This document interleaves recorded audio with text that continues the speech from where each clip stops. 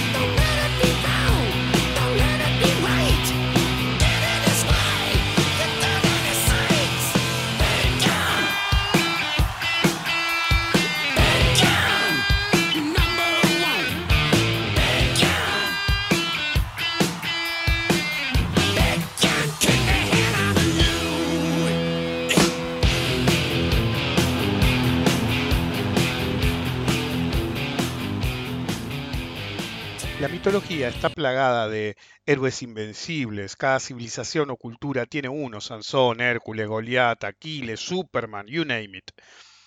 Pero todos son, en definitiva, una parábola acerca de la futilidad de la fuerza por la fuerza misma y la supremacía de la inteligencia.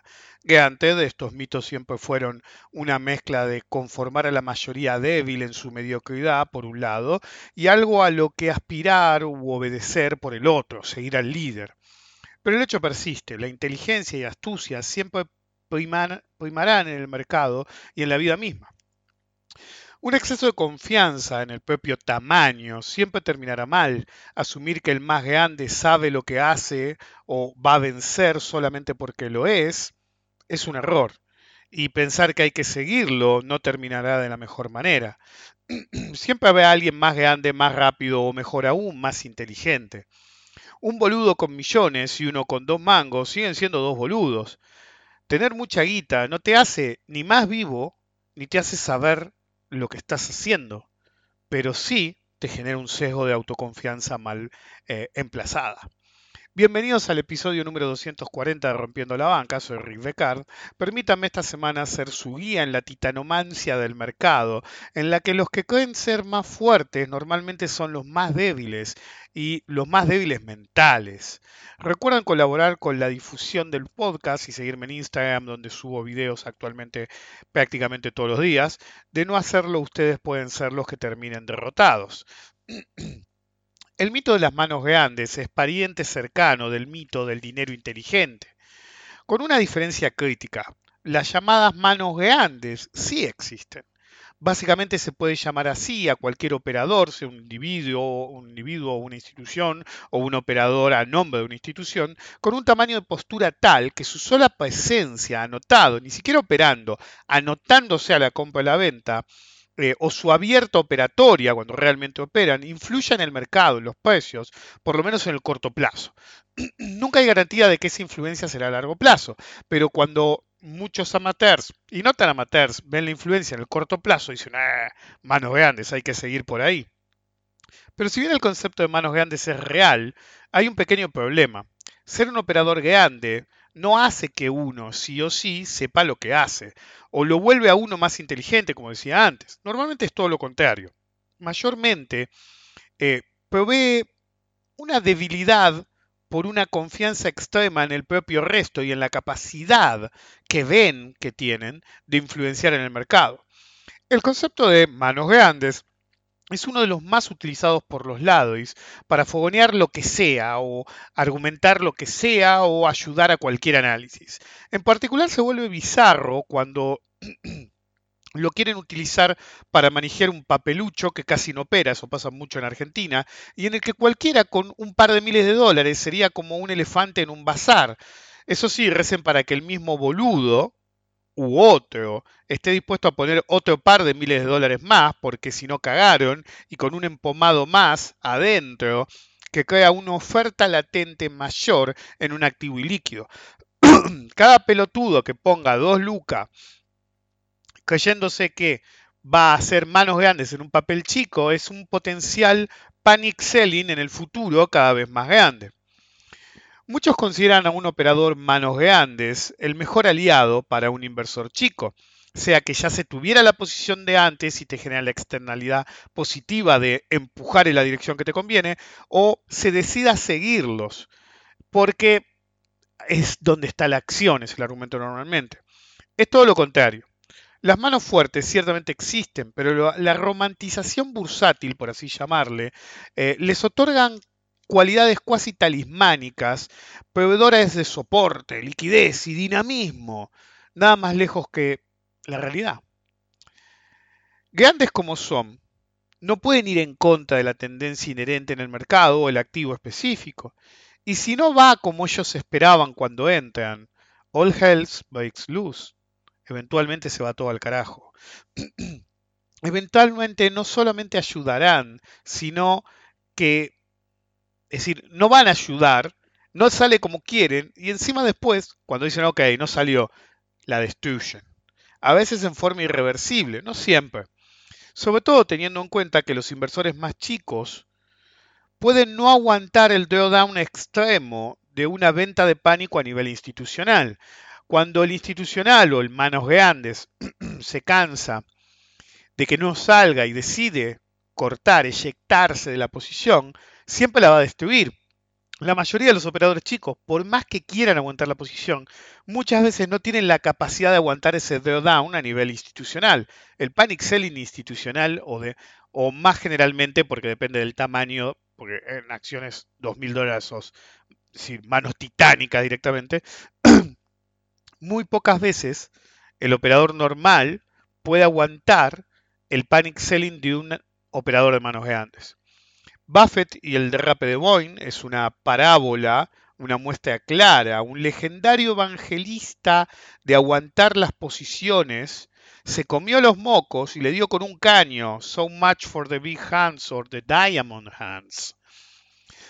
Increíblemente, la deificación de ese viejo es tal que en múltiples medios se lo justificó, y cito a Barron's, que fue el más extremo, en el arranque de un artículo del 4 de mayo, que decía: Warren Buffett conoce el sector comercial aeroespacial, hasta hace poco tenía grandes posiciones en aerolíneas mayores, y va en un artículo que es una diatriba de qué vivo que es Buffett y qué clara que la tiene el sector aeroespacial y por qué tenía razón en salir de ahí a pesar de que rebotó brutalmente. Es decir, si tan clara la tenía, ¿por qué compró mal? ¿Por qué se bancó la baja y por qué vendió en el mínimo?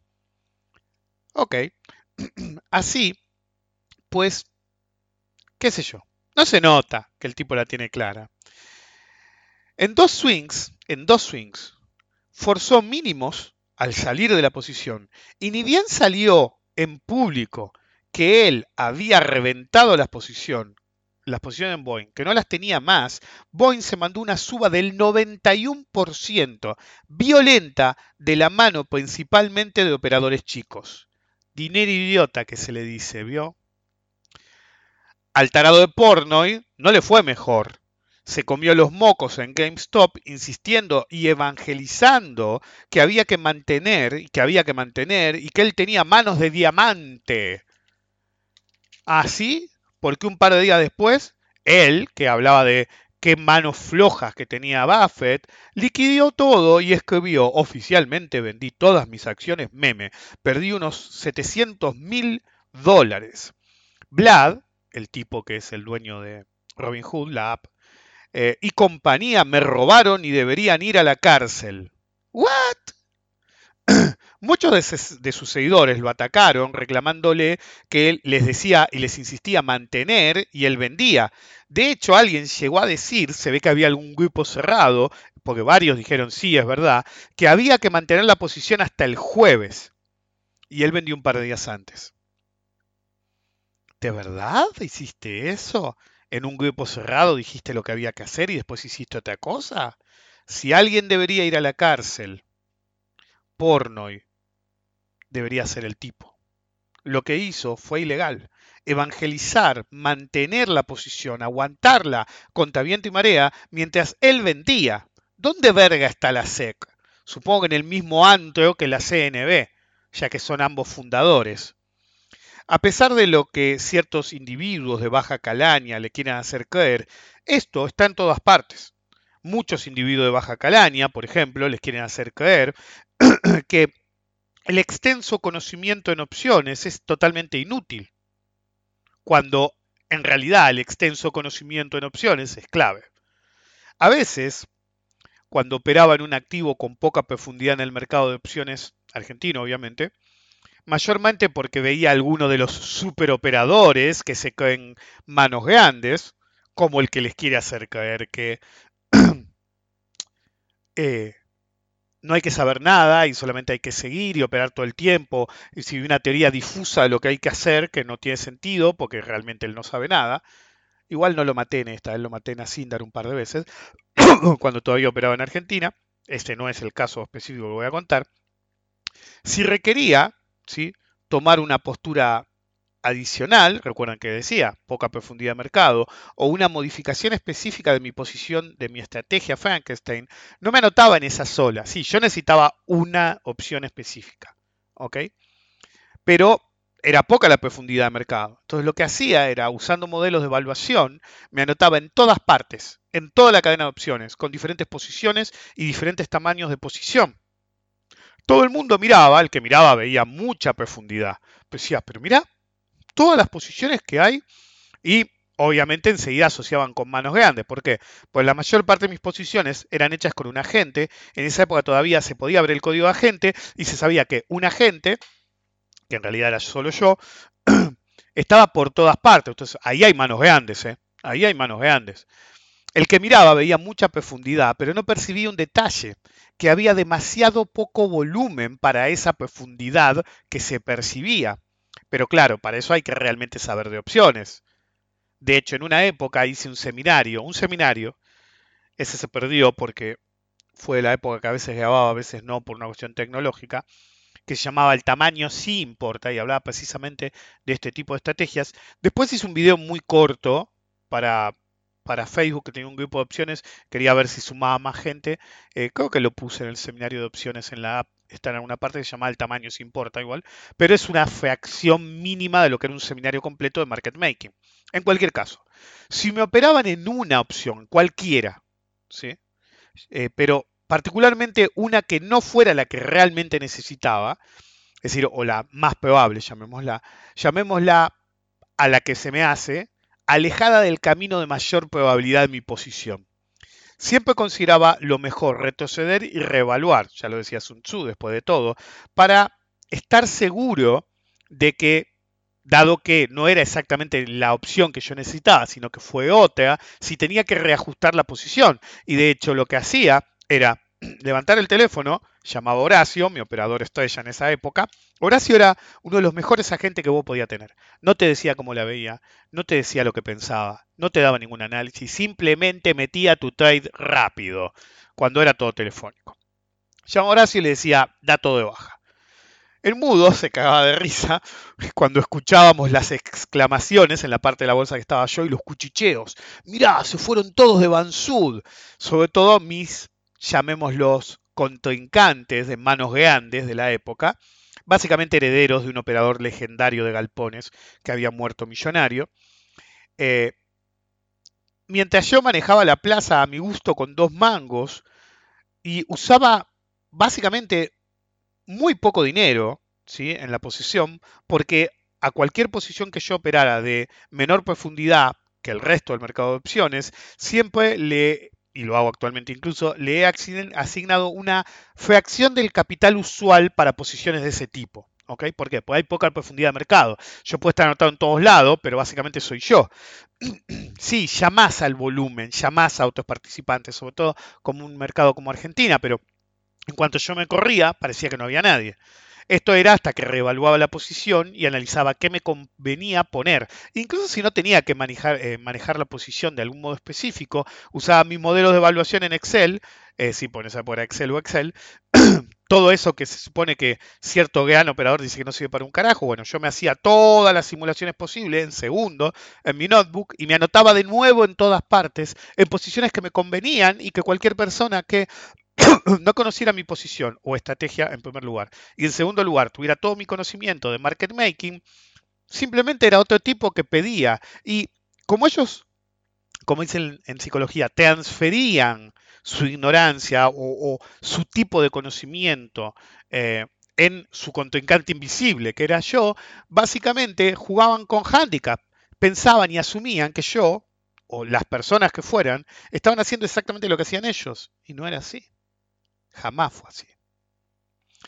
Esto no es United Steel, ¿sí? Bansud no era United Steel. El mercado argentino entero no es United Steel, ¿sí? Que lo diga en público o no, ¿sí? Que estoy operando United Steel, me permite operar en cantidades ingentes como si nada, sean opciones, si está bien valuada la opción, o en la acción directamente. Yo puedo operar millones de dólares por día en United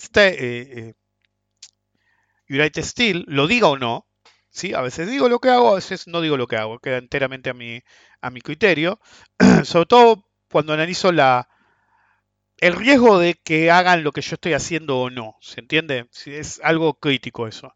Si yo percibo que el riesgo para una persona normal es superior, trato de no hablar de mis posiciones en esos activos particulares. En cualquier caso, Bansud no era United Steel que podías meter millones de dólares. En una época en Argentina yo lo llamaba la prueba del millón de dólares. ¿Podés meter un millón de dólares y salir sin mover el mercado? No, todos me contestaban no. ¿Podés hacerlo en cualquier acción de Argentina? No, todo el mercado es ilíquido. Entonces, eh, los, llamémoslo S, pensaban que había manos aún más grandes que ellos en Mansud y seguían tirando guita ahí, ¿sí? Que creían que tiraban guita para armar posiciones cada vez más grandes, cuando en realidad lo que hacían era tirar guita en mis bolsillos. Y yo mientras operaba con una fracción de la guita, porque hacía crecer el equity de la estrategia, ¿sí? Gratis, a raíz de los errores de los operadores que creían que eran manos grandes. Cuando cerraba todo, creo que lo hice tres vencimientos. En el mejor vencimiento, creo que había hecho 1.000.000% de ganancia. ¿Sí? Para que se den una idea, 1.000.000%. Es decir, los 2.000.000%. Una cifra sideral. ¿Por qué? Pues yo hice un paquete de guita. En valor absoluto era buena guita, pero tampoco era sideral. Pero había operado con una fracción de la guita. Entonces, básicamente había hecho crecer. Es un truco que intentan hacer siempre los hiperalcistas, los S, trataban de hacer eso en Tenaris y en Bansud, pensaron que Bansud iba a poder manejar la plaza, grave error, básicamente era mi coto, sobre todo cuando ellos entraron y me lo hicieron más fácil.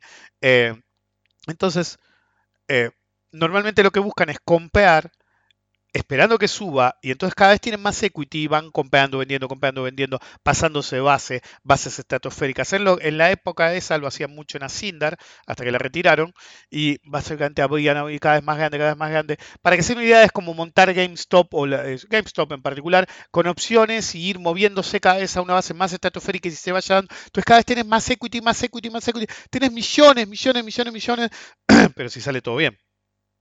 Si no sale todo bien, alguien se está llevando toda esa guita y no sos vos.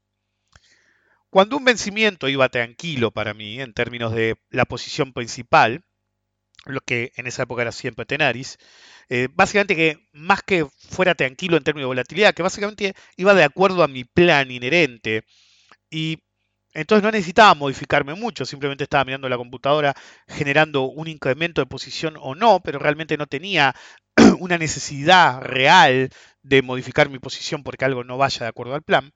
Cuando eso pasaba, hacía sentir mi presencia básicamente en todas partes, ¿sí? Aunque siempre anónimamente.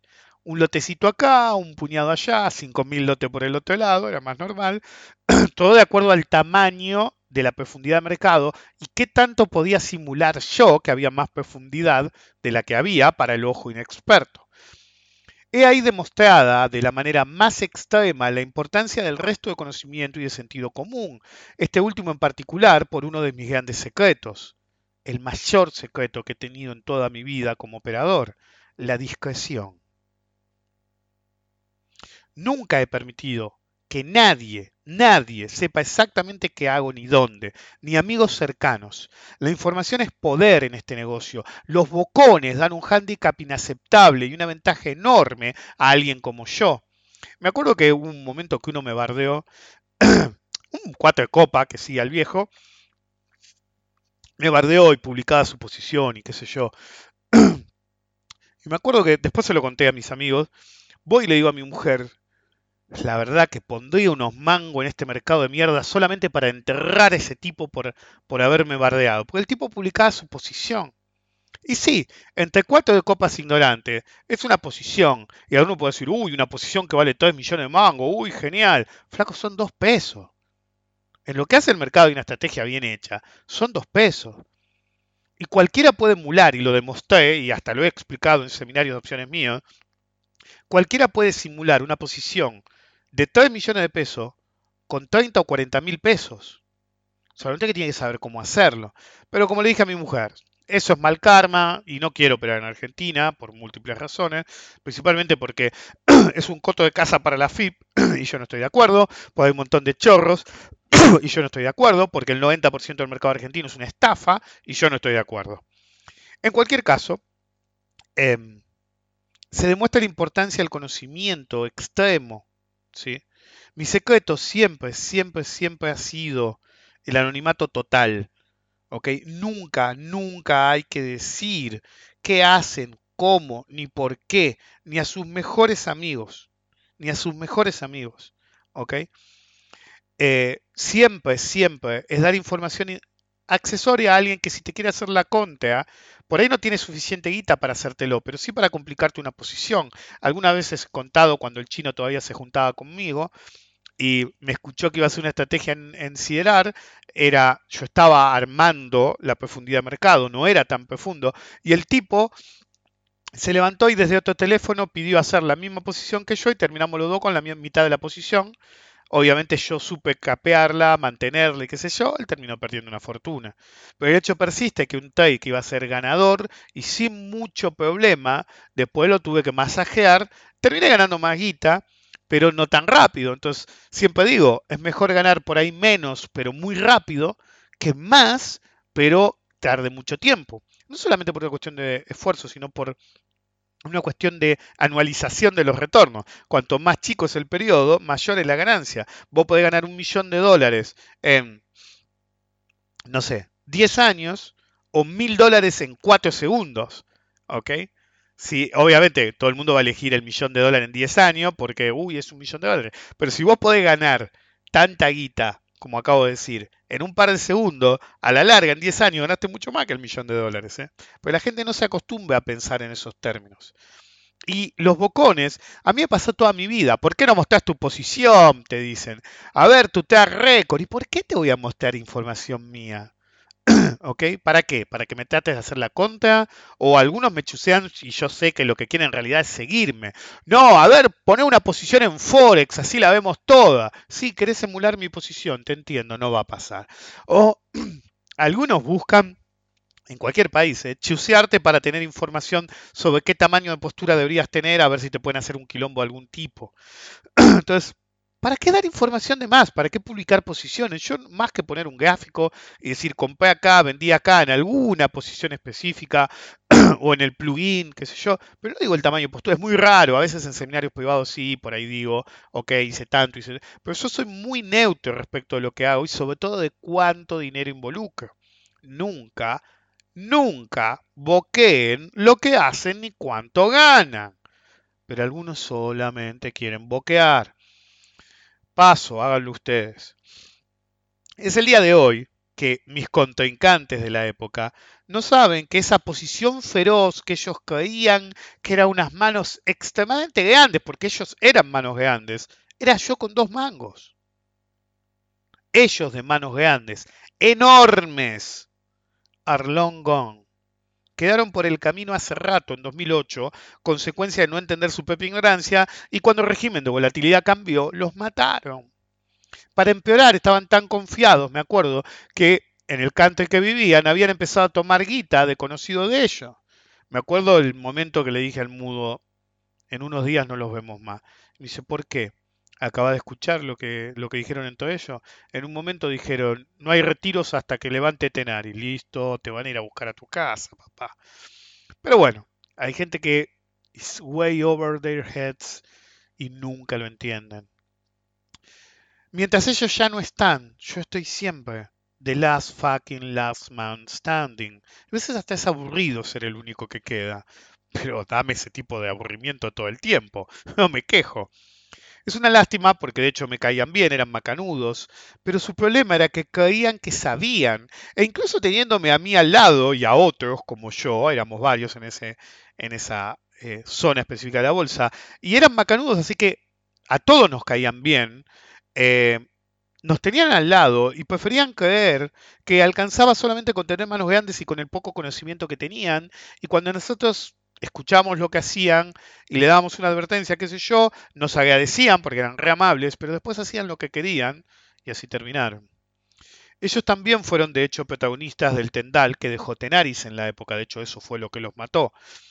Yo le decía a todos en esa época, despiértense, si es para arriba, como siempre insisten, ¿por qué a cada fin de vencimiento estamos ganadores los que vendimos con toda nuestra furia?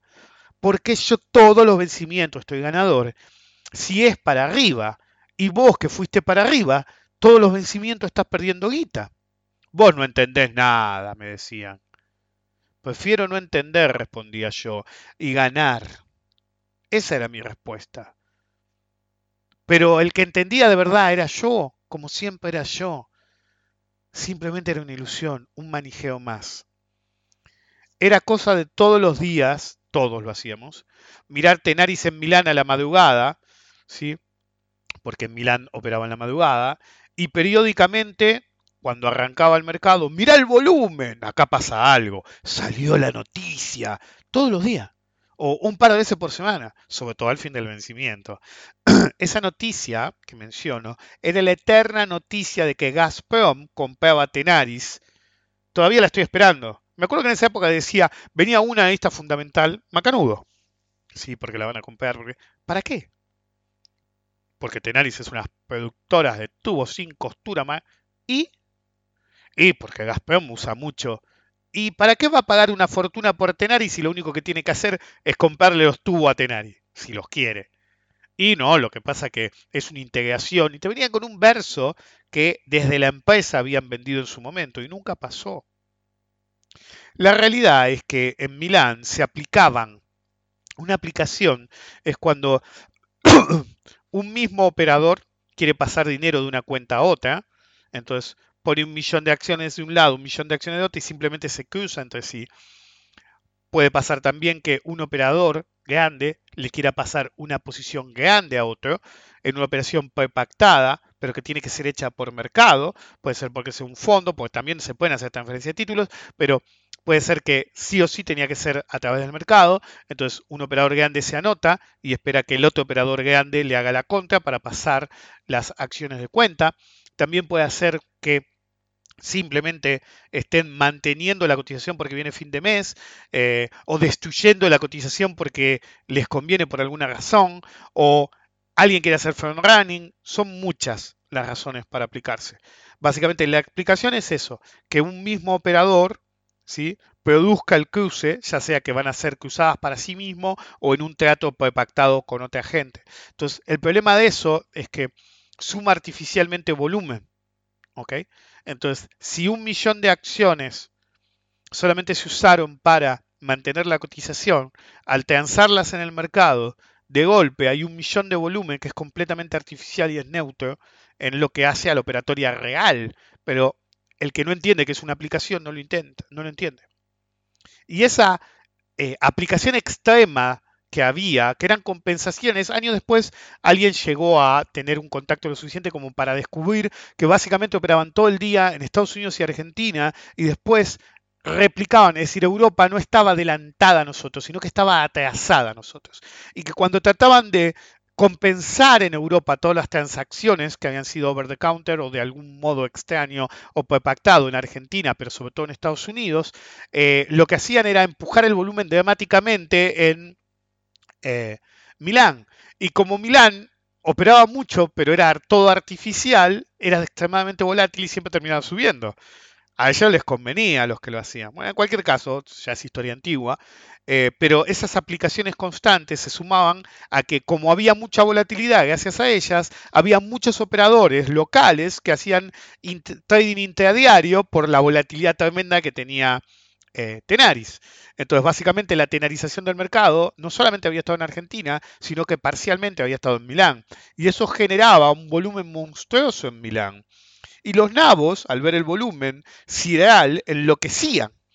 Los ilusos armaban una narrativa para autoconvencerse que se iban a hacer ricos, que se iban a volver ricos en muy poco tiempo, que estaba ahí nomás el hacerse ricos, porque estaban de su lado las manos grandes. Y yo, a pesar de que en esa época explicaba lo mismo que les acabo de explicar, en las aplicaciones del Trading Heavy, yo decía, supónganse que no son aplicaciones, supónganse que no es trading. Entonces, ¿quién es la única persona en el planeta que puede operar 1.500 millones de euros por día de Tenaris? Y la respuesta, mal que le pese a todo el que se la hacía, era siempre la misma, el dueño. Entonces, ¿por qué el dueño te la sube 10% allá? Porque te está matando. Si ese era el mejor escenario para los de manos grandes. Está bien, son manos grandes. ¿Por qué sube siempre en Milán? Simple, porque te matan en Argentina y en eh, Estados Unidos. Entonces, vos como un boludo crees que están de tu lado y no están de tu lado. Te están matando, hermano. Te están matando. Lo peor era que era realmente muy chiquitaje el asunto, porque básicamente buscaban matar a los operadores de opciones y traders en Argentina y Estados Unidos, que no hacían tanto volumen. Entonces era realmente psicótico. No fue la única vez que una empresa argentina se prestó para eso. De hecho, en la misma época pasó con Ternium. ¿Sí? Salió la hipo de TX, me acuerdo, y el volumen era monstruoso. Entonces me acuerdo que al segundo o tercer día, la acción había hecho literalmente, ¿sí?, de volumen más que las acciones en circulación. Y yo le dije, ¿ustedes se creen que eso es auténtico? La están subiendo, es decir, no hay tanto lo que se llama turnover, ¿sí? Las acciones que cambian de mano. Muchas acciones no van al mercado, eso es todo manijeo de los fondos, porque normalmente en una IPO, el que te hace la IPO se compromete a que vas a ver cierto nivel de actividad en la acción por X cantidad de tiempo. Entonces, como se comprometen a eso, normalmente hay extremas aplicaciones para mantener un volumen elevado y atraer a los ilusos y que no se vayan los ilusos que entraron. De hecho, la gente se olvida, pero cuando salió Facebook al mercado, había un trato de ese tipo y los bancos que están involucrados, como empezó a bajar Facebook, se corrieron, no cumplieron ese trato y terminó en una demanda multimillonaria que en el límite hasta se llegó a hablar de que iban a ir para atrás, iban a retirar Facebook. Después quedó en la nada, pero bueno, para que vean que esto pasa todo el tiempo. Y son jugadas de manos grandes, pero a veces salen mal incluso para ellos. En realidad siempre les salen mal, pero bueno, es lo que hay. A pesar de que, sí, porque esta gente insistía una y otra vez que las manos grandes, iba a decir manos negras, manos grandes estaban de su lado, y a pesar de que nunca salía, se lo creyeron por 2 putos años hasta que los terminaron de matar. Cuando vino la caída del 2008 se acabó el curro y se tuvo que poner blanco sobre negro y resultó que Gazprom nunca había tenido la menor intención de comprar Tenaris. De hecho, desde Gazprom se habían cansado de negar que querían comprar esa. Y me acuerdo que una vez había, en una de las negaciones, que los de Gazprom tenían los huevos al plato con el tema, en una de las noticias, que la debo tener en mi archivo, llegaron a hacer, el presidente Gazprom había llegado a hacer una declaración con por qué una empresa como la nuestra querría una empresa de segunda como Tenaris. Así había dicho el tipo, pero abiertamente, anda diciendo, esa empresa es una verga. Pero todo, no, viste, todo humo, todo humo. El tipo te dice eso porque no te puede decir la verdad, porque está en el tongo, te decía. Yo decía, pero boludo, te lo está diciendo la jeta, pero no, la narrativa podía más. Capítulo aparte para tanto en Tenaris como en cualquier otro activo, sobre todo en Argentina en la época de las AFJP, para el front running. ¿Qué te hacía? Ok, supónganse que para que, como es audio, se lo puedan imaginar bien. Galicia está 10, 1001. ¿Ok? Está 10 y 1001. Entonces, la FJPX, ¿sí?, se anotaba con 1 millón de acciones en 10. ¿Ok? Y con 1 millón de acciones en 104. ¿Ok? Esto es clave.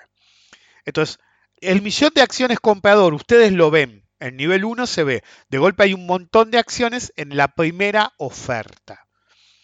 Las que venden no las ven, porque la punta vendedora es 10.01 y ellos están atrapados en 10.04. ¿Ok? ¿Qué significa eso? Que lo que quería hacer la FJP era vender 1 millón de acciones a 1,04. ¿Por qué? Se mostraban en la compra, todos los boludos decían, uy, manos grandes, quieren comprar. Salían a pagar, ¿sí? Y se llevaban puestas todas las acciones de 1 millón, ¡pum! Se borraban los de 10,01 o los de 10. ¿Ok? ¿Se entiende? Se anotan a comprar a la vista de todos, se anotan a vender un par de ticks arriba para que nadie los viera. Y eso eran los administradores pelotudos de fondo. Lo que eran un poquito más vivos, anotaban 1 millón, misma circunstancia, anotaban 1 millón para comprar, todo el mundo los veía y se metían en una orden de tipo iceberg u oculta para vender. Entonces la gente seguía pagando y de golpe se iba el millón de acciones. Y los pelotudos, en vez de darse cuenta que se los habían cogido, decían, ven, viste, querían comprar, se les escapó el precio y ahora no se la bancan, entonces seguían pagando. ¿Ok? Entonces, ¿pero por qué hablé de fund running? Porque, esto es Argentina, motherfucker, los que tenían que poner la orden, ¿sí? Llamaban a algún amigo o le mandaban un mail a algún amigo en otro agente de bolsa, porque no podían usar el mismo, y decía, che, comprame 1.000 lotes de tal, porque a tal hora voy a comprar. ¿Ok? Entonces, ¿qué veías? El operador le compraba los 1.000 lotes al tipo que tenía que meter la operación, a los amigos que tenían que meter la operación, él compraba, los amigos de él compraban, todo lo de la gente de bolsa, del otro agente de bolsa compraban, eh, los clientes VIP compraban, y todos veían que todo el mundo estaba comprando opciones, ¿sí? De ese activo en particular, entonces todos decían, uy, mirá, están las manos grandes en opciones, y de golpe ves, ahí están, se anotaron a comprar 1 millón de acciones. Y en vez de decir, che, loco, esto es ilegal, decían, uy, qué bueno, qué sé yo, bla, bla, bla, y a veces se le daba, a veces no, ¿ok? Pero básicamente el fund running hacía eso. Los de las AFJ, hace poco, me acuerdo que un conocido psicótico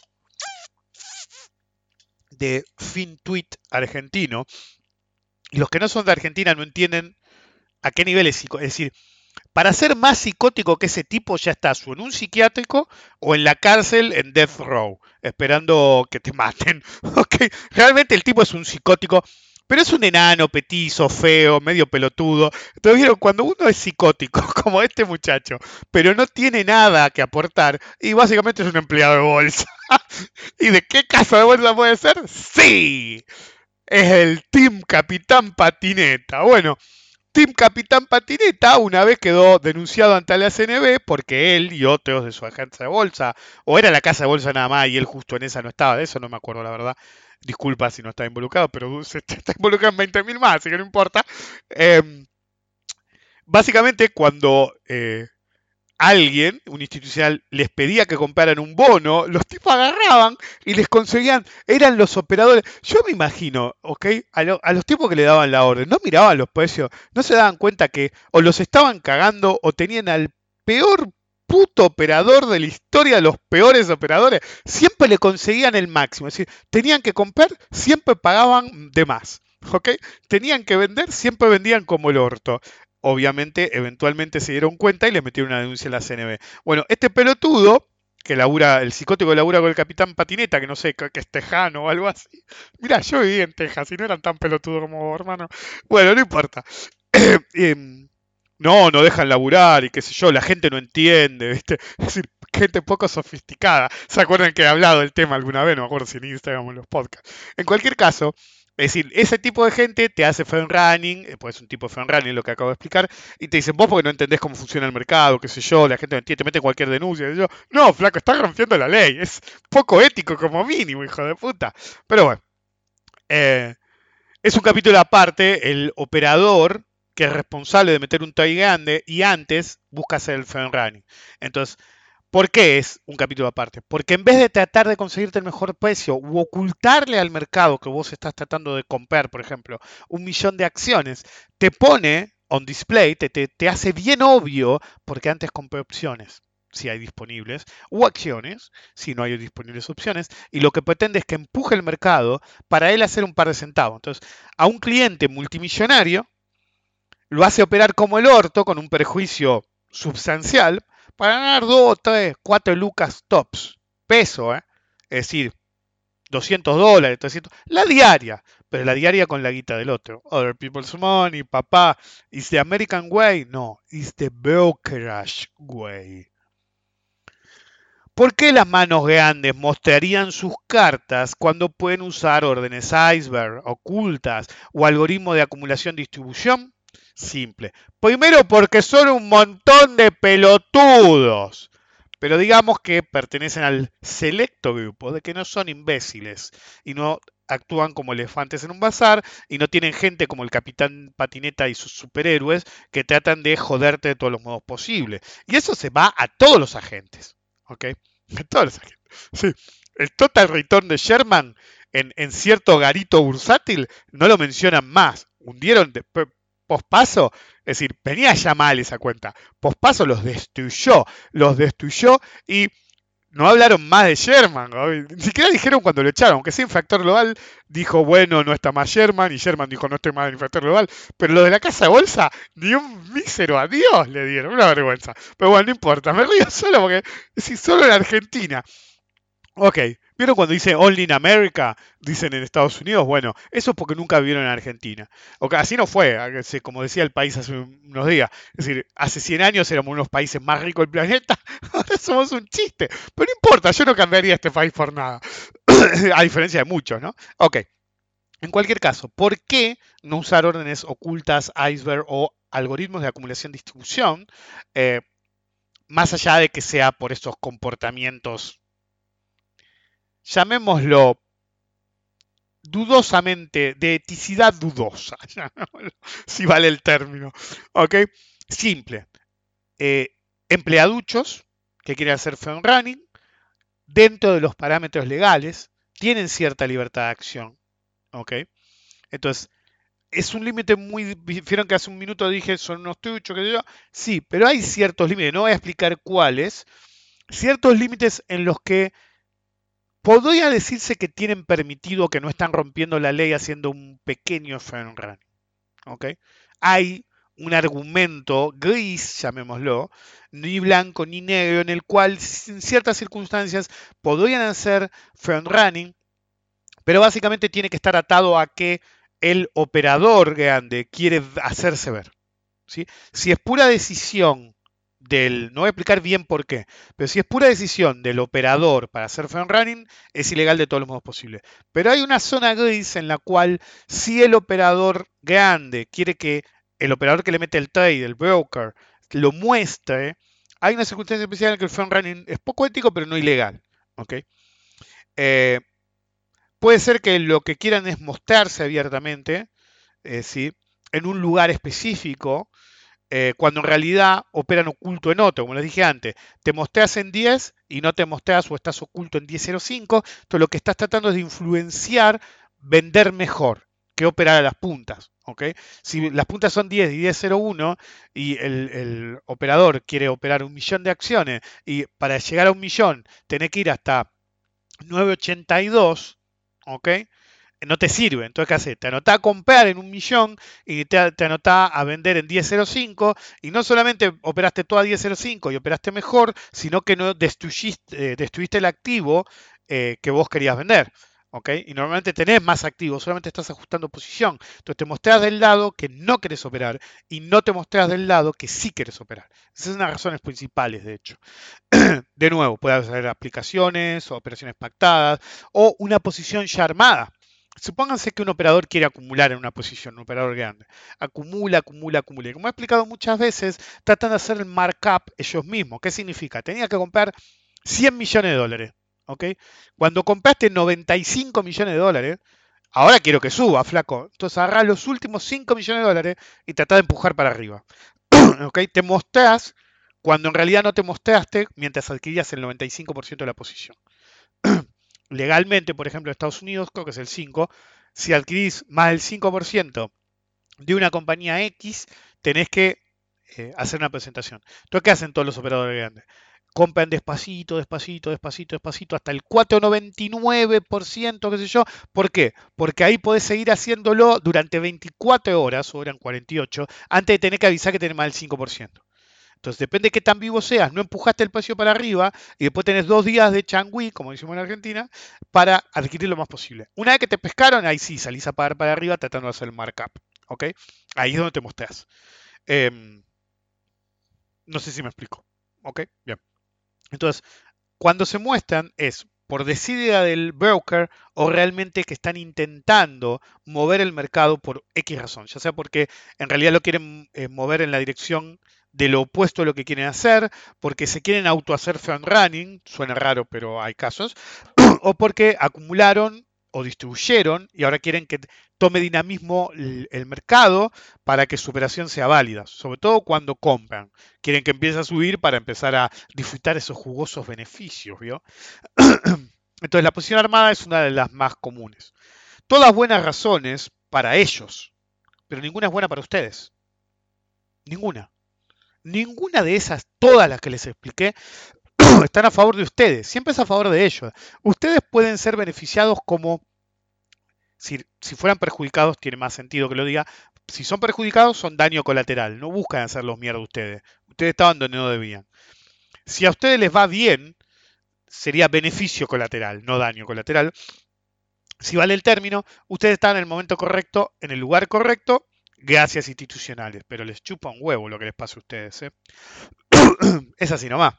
De chico, de muy chico, creo que tenía 4 años, como a todos nosotros, me contaron la historia de la liebre y la tortuga.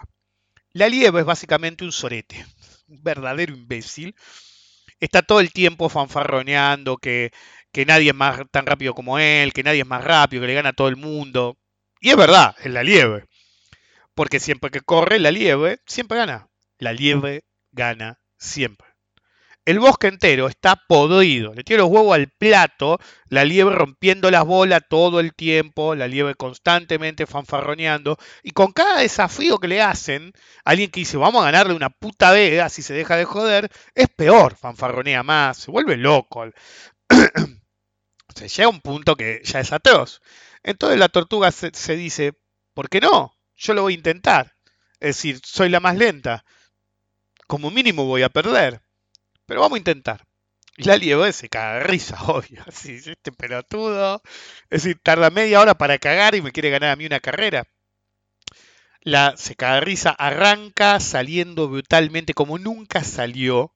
Si apenas había dado un puto paso a la tortuga y la liebre ya había recorrido la mitad de la carrera. Dejó a la tortuga tan pero tan atrás que ya ni la veía. Y es como es, porque la liebre siempre gana, pero quiere hacerlo más dramático, más close call, que sea al límite, quiere poner un show. Así que para y decide ningunearla tomándose una siestita. Se duerme mientras la tortuga camina. Duerme mucho más de lo que quería. Cuando se despierta, automáticamente se da cuenta que durmió de más y sabe que está jodida. Así que sale como un rayo, como nunca corrió, al límite posible de su propia velocidad, un límite que nunca había usado, porque la tiene que alcanzar sea como sea. Corre como nunca. Justo antes que llegue a la meta, la tortuga logra cruzar la meta antes que la liebre, ganando. Y el público explota. Por fin alguien le ganó a la liebre. Y no solamente alguien le ganó a la liebre. El animal más lento del bosque le ganó a la liebre. Más tarde de esa noche, la tortuga está con su familia en la cena, con su esposa tortuga y sus tortuguitas, contándoles la hazaña a sus hijos. Yo nunca me rindo, les dice. Si seguís avanzando sin importar qué, podés superar casi cualquier cosa. Básicamente, la tortuga es igualmente idiota y fanfarrona que la liebre. La diferencia es que la liebre siempre ganaba y la tortuga no. Ahora es el momento de brillar de la tortuga, ¿eh? Va a fanfarronear hasta que se cague. De golpe tiran la puerta abajo. Es la liebre. Y tiene un martillo en la mano. Mata a martillazos a la esposa, después a los hijos, antes que a la tortuga, para que los vea morir. y después es turno de la tortuga. Una vez que toda la familia está en pequeños pedacitos muerta, se sienta sonriente y se come la cena de todas las tortugas hasta que no deja nada, hasta el último pedacito, porque el conejo, la liebre, siempre gana. Los institucionales, sobre todo los wannabes, creen que son el conejo, la liebre, Big Shot, Number One, solo una fantasía en la que siempre ganan. Pero es solo eso. Fantasía en la que siempre ganan, y que lo hacen encima rápido y que todos los debemos adorar, porque ellos son los que saben de qué hablan. Ellos aparecen en la radio, en la televisión, en los medios gráficos. Ellos son el mercado en su fantasía. Pero en la realidad los golpea una y otra vez, y cada vez que pierden buscan un culpable. Cualquiera viene bien para echarle la culpa, pero ellos jamás son el culpable. Pero lo que ellos realmente no entienden es que no son la liebre. El mercado es la liebre, y ellos son la tortuga, igualmente de agrandada y caída. Pero la liebre siempre gana. El mercado disfruta destruyendo imbéciles caídos. Y el mercado, en definitiva, somos todos nosotros, no ellos. Nos vemos.